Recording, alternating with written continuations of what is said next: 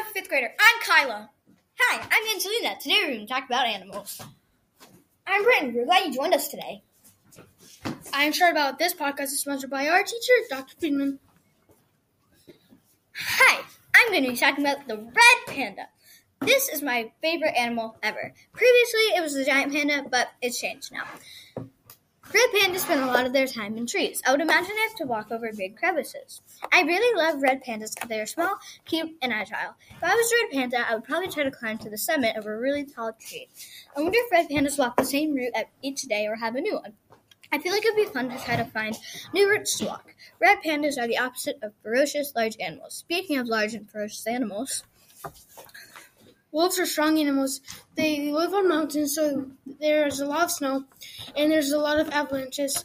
Wolves really like to thwart other animals and would always take them down. When it gets out of hand, when the fight really gets out of hand, it would escalate to a whole other level. Sometimes it get really serious, and the prey would get abolished. Next, you'll be hearing from Kyla about white-tailed deers. Hi, I'll be writing about white-tailed deers. White-tailed deer are herbivores. White-tailed deer are a very hunted species. I loathe people that overhunt deer.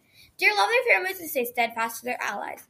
Deer are herbivores, which means they only eat plants. White-tailed deer can live up to 3 years. That's not a really long time. Deer are foolhardy animals. They are gentle and kind. Unfortunately, deer homes are getting demolished due to deforestation.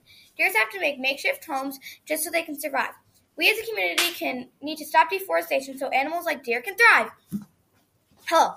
Today I will be talking about coyotes. Coyotes will conquer their own land at the age of 6 to 9 months old and challenge any predator in its way.